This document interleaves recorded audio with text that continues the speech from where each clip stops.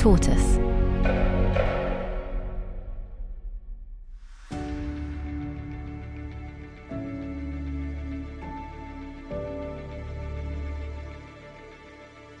In this conversation, Andrew Marr, a presenter for LBC and the political editor of The New Statesman, speaks to four leading figures in the fight against Russian aggression, both at home and abroad.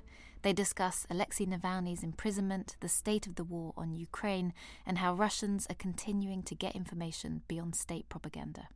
I'm here under false pretenses. I am not an investigative journalist, though I have interviewed Putin and Medvedev and a series of incredibly brave Russian opposition politicians and dissidents. But I'm very, very glad to say that we have the key people here.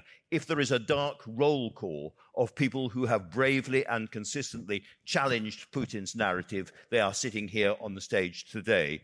You saw, I hope, a little bit of that Navalny documentary, which for me was the standout television moment of the last year. That extraordinary moment when Navalny phones the people who had tried to kill him and then reveals who he is. Now, we have, you saw both Maria Poshchik and her collaborator who made these incredible films, and they're both on the stage with me now. Sorry, Christo Grauzev, I beg your pardon, Christo and Maria, and we're going to hear from them as well. Many of you know Bill Browder at the end there. He has gone from being the biggest portfolio investor in Russia to Putin's enemy number one, he's been called, which is quite a compliment, Bill. Great to have you here. And as well, we've got somebody, Mikhail Ziga, who is the former editor-in-chief of an independent TV channel, Rain, which was thrown out of Russia and had to keep trying to get messages and the truth back to the Russian population from outside. So four really important and different perspectives here today. Let me start with you, Maria. So you not only worked for Navalny, he's a friend of yours, Alexei Navalny. Can I just start by asking, because I'm sure we're all wondering this question, how he is right now, when you last heard from him, and how you think he's doing? I wish we could start on a more cheerful note, really. Well, we can't, yeah. Well, he is not well. He's in prison. It's been more than 2 years. He has been kept in a solitary confinement for over 6 months. They are torturing him. They are underfeeding him. They are applying all the sorts of psychological pressure on him. He hasn't seen or spoken to his family in over a year. And it's a complete and total isolation that he is dealing with. His health is not great, but his spirits are high. His spirits are high. It's quite extraordinary, Maria, that in this circumstance, he's able to get messages out. You know, you see Twitter messages from him and other messages on social media. It's as if Solzhenitsyn, back in the old days, was able to send letters to the West. How is that possible? Well, I wouldn't want to go into very fine detail of that because we're very cautious that this channel might be interrupted. But in broad strokes, Navalny is allowed to see his lawyers, because he's constantly being sued by the Russian government for new things. Now, this time, they're about to start a new case against our organization for extremism and terrorism. So that means that Navalny is being brought to court regularly via video link. It means that his lawyers are allowed to see him and study the case materials together. So that allows for a little bit of communication to pass through the prison walls. And also, Russian prisons are weirdly digitally advanced, and there is like an online thing when you can actually send a letter to a prisoner. So we use that quite a bit as well. How extraordinary. There's no doubt that Navalny, across the world, must be one of the bravest people in the world. Do you think it's because his name is spoken so constantly in the West that's kept him alive? Because Putin, I'm quite sure, would like to kill him. He is definitely the bravest person I've ever met in my life. And I think that, well, what you mentioned, that's our plan. That's our calculation. We hope that we can support him and his decision by keeping his name in the spotlight. as much as possible. This is why there is a film that just won a BAFTA and an Oscar. This is why we give interviews, do shows, run our YouTube channels, because we want to increase the value of Navalny's life. We want to increase the cost that Putin might pay if he decides to kill Navalny again, because let's face it, last time he tried it, he embarrassed himself quite a bit. He certainly did, and we'll come on to that later on. But Maria, you've done, I think, 200 investigations so far. It's an extraordinary record. And one of the biggest was Putin's Palace, which was this film. I don't know if anyone here has seen it. I hope you have, which went absolutely viral across Russia, had an enormous impact. So just tell me, first of all, tell us all a little bit about the film and why you think it had the impact it did. Well, the film is exactly what it says on the label. It is about Putin's palace. We were leaked floor plans and photographs of this place on the Black Sea shore near Sochi, a mysterious, ginormous palace, the size of Buckingham Palace perhaps, that had no owner, apparently. So we managed to prove that this very gigantic random house surrounded by vineyards and fields and gardens and all sorts of things. We managed to prove that it belongs to Putin. And the film was so successful, I think it acquired about 120 million views on YouTube. I think because it had a very good overview of where Putin started and where he ended, like for that day, for early 2021. It showed his entire past, from a very small KGB man who wasn't any special, who hasn't had anything, going about him, and how he managed to acquire so much power and how he managed to become a dictator eventually. So I do recommend to watch this investigation for everybody. It's quite fun, and it is definitely a good watch. It's a wonderful watch, and of course what it shows is even the most nationalist and patriotic Russians don't like the idea that the man who runs the country is a thief and a criminal.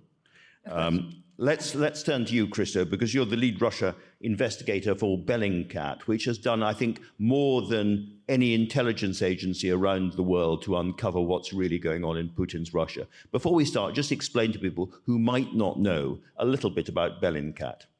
Bellingcat is an open source investigation collective or platform. It was launched in 2014 by Elliot Higgins, UK citizen, who launched it with the idea to gather like-minded people who are not necessarily professional journalists, but who have a passion for open source investigations, looking for little clues in photographs that are posted on Twitter or on Facebook, and finding pieces of shrapnel that can prove the origin, the provenance of a particular weapon. In the Syrian war, that's how actually Elliot started working in this area,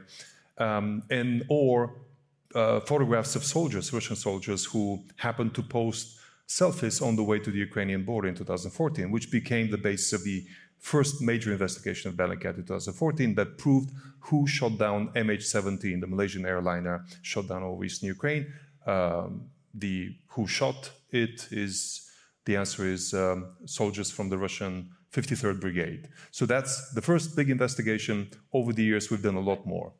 The one that a lot of people here will know about, of course, is the Skripal investigation. Every single front page in the UK followed you.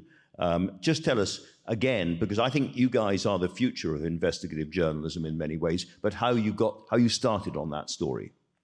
Well, that story actually started with a previous story, because each of the investigations we've done builds on knowledge about how the Russian secret services operate that we've acquired from previous investigations. So in 2017, I investigated the attempted coup by Russia's military intelligence in Montenegro, a tiny republic. And I discovered a little bit of clues as to how they hide their identities, tradecraft, passport numbers.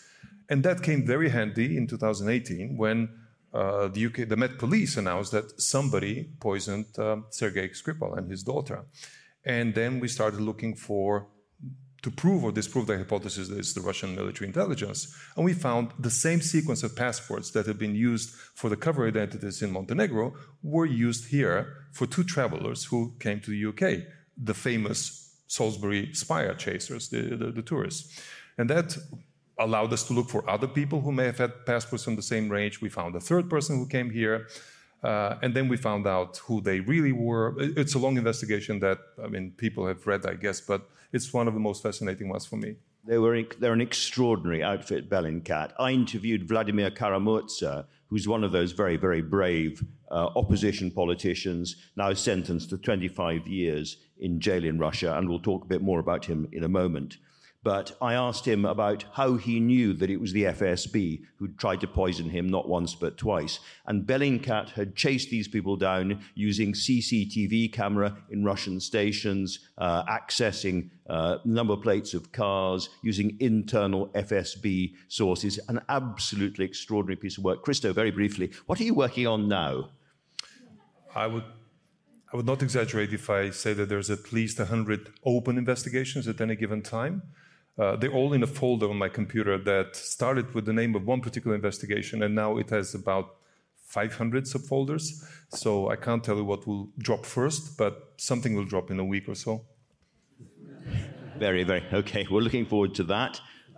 Now, this is a well-organized event, as you can tell, because Maria and Christo are sitting next to each other, and they collaborated very closely on what I've said is, for me, the documentary of the year and probably of many, many years, Navalny.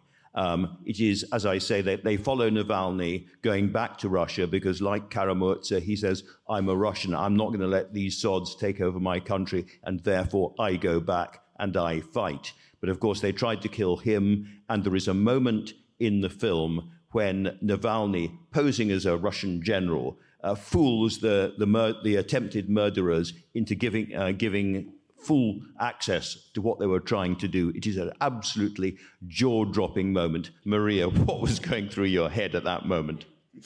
It took us a while to process it, and I think it went through stages. So first, the initial reaction was that there were obviously more moments where Christo is just essentially equally shocked as I am. He's holding his head. And it goes like this for the first 10 minutes, perhaps. We can't believe what's happening. It's the peak of our investigative careers, for sure. And then, another 10 minutes goes by. He keeps talking. And it's like 30 minutes into the call, and, Christo's already going to get a coffee, I'm doing something with my phone, doodling on a piece of paper. It's been 50 minutes. 50 minutes Navalny spoke to his very own murderer, to the guy who's part of that FSB poisoning kill team. And at the very end, we got bored, didn't we? I swear to God, we were telling Navalny to cut it short. Yeah. We have other things to do. It's it's getting repetitive. He just keeps saying and explaining how exactly they try to kill him. And obviously it felt absolutely surreal when we hung up the phone. I was frozen for quite a while, and we had a conversation with Christo, a little bit of a depressing conversation, saying that, okay, life will never get as good again. Well, I think... So these are the guys who tell the rest of us what's going on in Russia and have found new and extraordinary ways to do that. But there's still the question of what the Russians themselves actually know, what they understand about this appalling aggressive war, what's really happening inside the Kremlin and the rest of it. And so I'm now going to turn to Mikhail, because Mikhail, he's an author, of course, and former editor-in-chief of a very important independent Russian TV company, Rain, which was forced out of Russia for obvious reasons, telling the truth, and had to work from outside. And Mikhail, my first question to you is, there are lots of journalistic sources starting to become stronger and stronger, giving us an insight into what's going on in Putin's Russia. How can you get the message through to ordinary Russians? That's thank you. That's a very good question. And actually, it consists of two parts. Because first, yes, we need to think about the methods, how Russian media in exile can get through, can find the audience, and can broadcast their message. And it's obvious. Yeah, we've got YouTube so far, and that's the most important platform for YouTube for is the biggest media. one, is it? Yeah, that's the most important platform for Anti-Corruption Foundation of Maria and Alexei Navalny. That's the most important platform for the TV channel I used to be founding editor-in-chief. That's the only platform for a lot of journalists abroad. Yes, there are Telegram channels. There are a lot of different important digital media platforms to try to get through. We are all waiting for YouTube to be blocked. And yes, it's going to happen. And that means that we need to invent new genres. We need to try to think how to repack all the long reads, all the traditional articles, all the pieces of investigative journalism to get through. At the same time, the second problem is that a lot of people in Russia are not ready to receive that message, are not reading, or at least we know that 200 million viewers watched the YouTube documentary about Putin's palace. Are they uprising against the war? No, they know that Putin's regime is corrupted. At the same time, somehow they are brainwashed. They're still inside the official narrative. I think almost as many people watch that documentary as live in Russia. So that's a lot of Russians.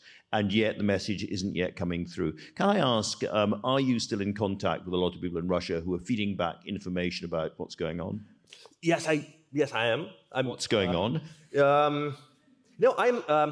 Several years ago, I wrote a book called All the Kremlin's Men. That is a history of what went wrong and how Putin's inner circle has been transforming him and his policy, including his policy towards Ukraine. And it's very interesting that this year, this book has become a bestseller again. And it was sold in all the in most of Russian bookstores, like a #1 bestseller. After 7 years after it was published for the first time, that means that a lot of people are interested. And it's very interesting that a lot of my sources I haven't been in touch with for several years. They are back to me. They want to talk. They are ready to talk. Because they hate the situation. They are very sorry about what is happening to them. They are very open in complaining about, for example, they are complaining about Putin. They are complaining about the West that is so unjust for them. Mm-hmm. A lot of people wanted. I'm speaking not about bureaucrats, but mostly about businessmen, for example. A lot of people wanted to leave Russia, to start new life, maybe to sponsor some anti-Putin projects, but they were facing, if not sanctions, but their bank accounts were blocked. So now we have very, very strange situation when a lot of people are coming back to a lot of people who were opposing the war from the beginning. And who wanted to fight the regime are coming back, and they are taking their money from the bank accounts in the West back to Putin's hands. And they have to, or at least that's the way how they describe it. They are forced to go back, and they are forced to make business in Russia. They are forced to live there and be silent and, if not support the war, but tolerate the war. Mikhail, can I ask you, we saw yesterday that rather extraordinary Victory Day parade in Moscow, much thinner than usual. There were great big lumbering ballistic missiles, but a strange shortage of modern tanks, which I think the Ukrainians might have had something to do with. But it was a very strange thing, but we got a familiar anti-Western rant. Russia is now at war, not with Ukraine, but with the entire West. And perhaps worryingly, there are Western voices saying exactly the same thing in reverse. How fragile do you think the Putin regime is now? I'll try to disillusion you. I think that it's not really fragile. To my mind, it's more or less stable. To my mind, it's Putin's regime can collapse within weeks, but more likely it's going to collapse within years. Because for many years, Putin has been picking the least brave and the least ambitious people. And his inner circle is a mixture of the most loyal and the most mediocre people. And yes, the brainwashing machine was very effective. They brought Russia to the moment when a lot of people know about the corruption. but they are brainwashed about Russian history and his obsession about Russian history and the way how Russian history was forged and was falsified by him impressed a lot of people. That's, by the way, I've just finished my new book that is called War and Punishment.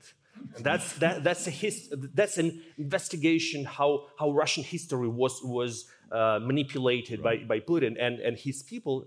It's going to be published in July, and it tells the story how a lot of people became zombified, and they are not willing to perceive the fact that Putin's war is the war against themselves, against Russian people. Prepare for a long war, Mikhail. I look forward to that very much. Do come on to LPC and talk about it when you publish. Now then, a lot of people here will know Bill Browder, famous guy around the world. Bill, you are public enemy number one as far as Putin is concerned. Just give us an insight into how you achieved that remarkable position. Well, I should clarify that at one time I was Putin's enemy number one, but I think we can all agree that Zelensky is his enemy number one. Okay, right. And I think that Alexei Navalny and Vladimir Kara-Murza are probably in the number two slot right now, but I'm somewhere in the sort of top 10. So the unforgivable thing that I did was my lawyer, Sergei Magnitsky, uncovered a $230 million Russian government corruption scheme in 2008. Testified against the people involved and was subsequently arrested, tortured for 358 days, and murdered. And since his murder in 2009, I've given up my life as a businessman, and I've spent the last 13 years now going after the people who killed him to make sure they face justice. And that's led to the Magnitsky Act, named after Sergei, which freezes the assets and bans the visas of human rights violators and kleptocrats in Russia and around the world. And Putin is a human rights violator, he's a kleptocrat, and he has a lot of money, as our colleagues have exposed around the world. And so for him, and I should say he values money more than human life, and so for him, the idea that his money could be frozen is an existential threat. And so since that has happened, he's come after me as I got this Magnitsky Act. 35 of them passed around the world. He's also gone after my good friend Vladimir Kara-Murza, who accompanied me at parliaments and governments around the world. I've been sentenced to 18 years in absentia in a Russian prison. They've come after me with 8 Interpol arrest warrants, death threats, kidnapping threats, all sorts of nastiness. My friend Vladimir they poisoned him twice in 2015 to 2017. Christo discovered the people who poisoned him, which were the same people who poisoned Alexei Navalny. And then Vladimir went back to Moscow at the beginning of the war last year, in the same way as Alexei Navalny went back, and knowing that something terrible could happen to him. I was having dinner with him 3 nights before he went back, and I said, please, please, please don't go back. He said, how can I not go back and ask people to stand up to this terrible, murderous war if I'm afraid to go back to my own country? He went back. He was arrested. After giving an interview to CNN calling Putin a war criminal and a murderer. And then they filed charges after charges after charges, and he was sentenced a couple weeks ago to 25 years in prison. He's the longest serving, at the moment, political prisoner in Russia. I can remember vividly interviewing him about those poisonings, and at the end of the interview saying to him when it was all over, so what are you going to do now, Vladimir? And he said, I'm on my way to Heathrow. And I said, why are you going to Heathrow? He said, because I'm flying back to Russia. And I said, you must be insane. They'll throw you into jail. And he said, yes, probably. And I said, so why are you going back? And if you forgive the word, he said, because I'm not going to let these fuckers take over my country. A really, really brave guy. Bill, we're already running out of time. And as a broadcast journalist, I understand what that means. So briefly, if you don't mind, how effective have sanctions been? We know that Magnitsky Act has infuriated Putin, but overall, have they been in any way effective? Yes, very effective, very effective. And don't believe all the hype that comes out of Russia. They're saying, doesn't touch us, our economy is great, don't even worry about it. Every oligarch who's been sanctioned is squirming right now. And one of the big problems with Russia is that the money is so concentrated in such a few people's hands that if you go after those people, it really affects Putin and it affects those people. They're squirming. The central bank reserves, $350 billion of central bank reserves are frozen. They can't get ball bearings to make tanks. It's devastating in every possible way, the Russian economy. There's one huge huge gaping hole, though, that still exists, which is as long as Russia can sell oil and gas and aluminum to the West and get hard currency, they can pay for bombs and fund their military to kill Ukrainians. And we have to, that's the final missing link, is how do you prevent Russia from selling oil anywhere in the world? Very important question. We are out of time. Thank you to four very, very brave and extraordinary individuals for sharing their time with you. Thank you very much indeed. Thank you for listening to Truth Tellers from Tortoise Media in partnership with the Sir Harry Evans Global Summit in Investigative Journalism, Tina Brown Media, Reuters and Durham University. Tortoise is a newsroom dedicated to slow news, and to support investigative journalism you can join Tortoise as a member by going to tortoisemedia.com/slowdown.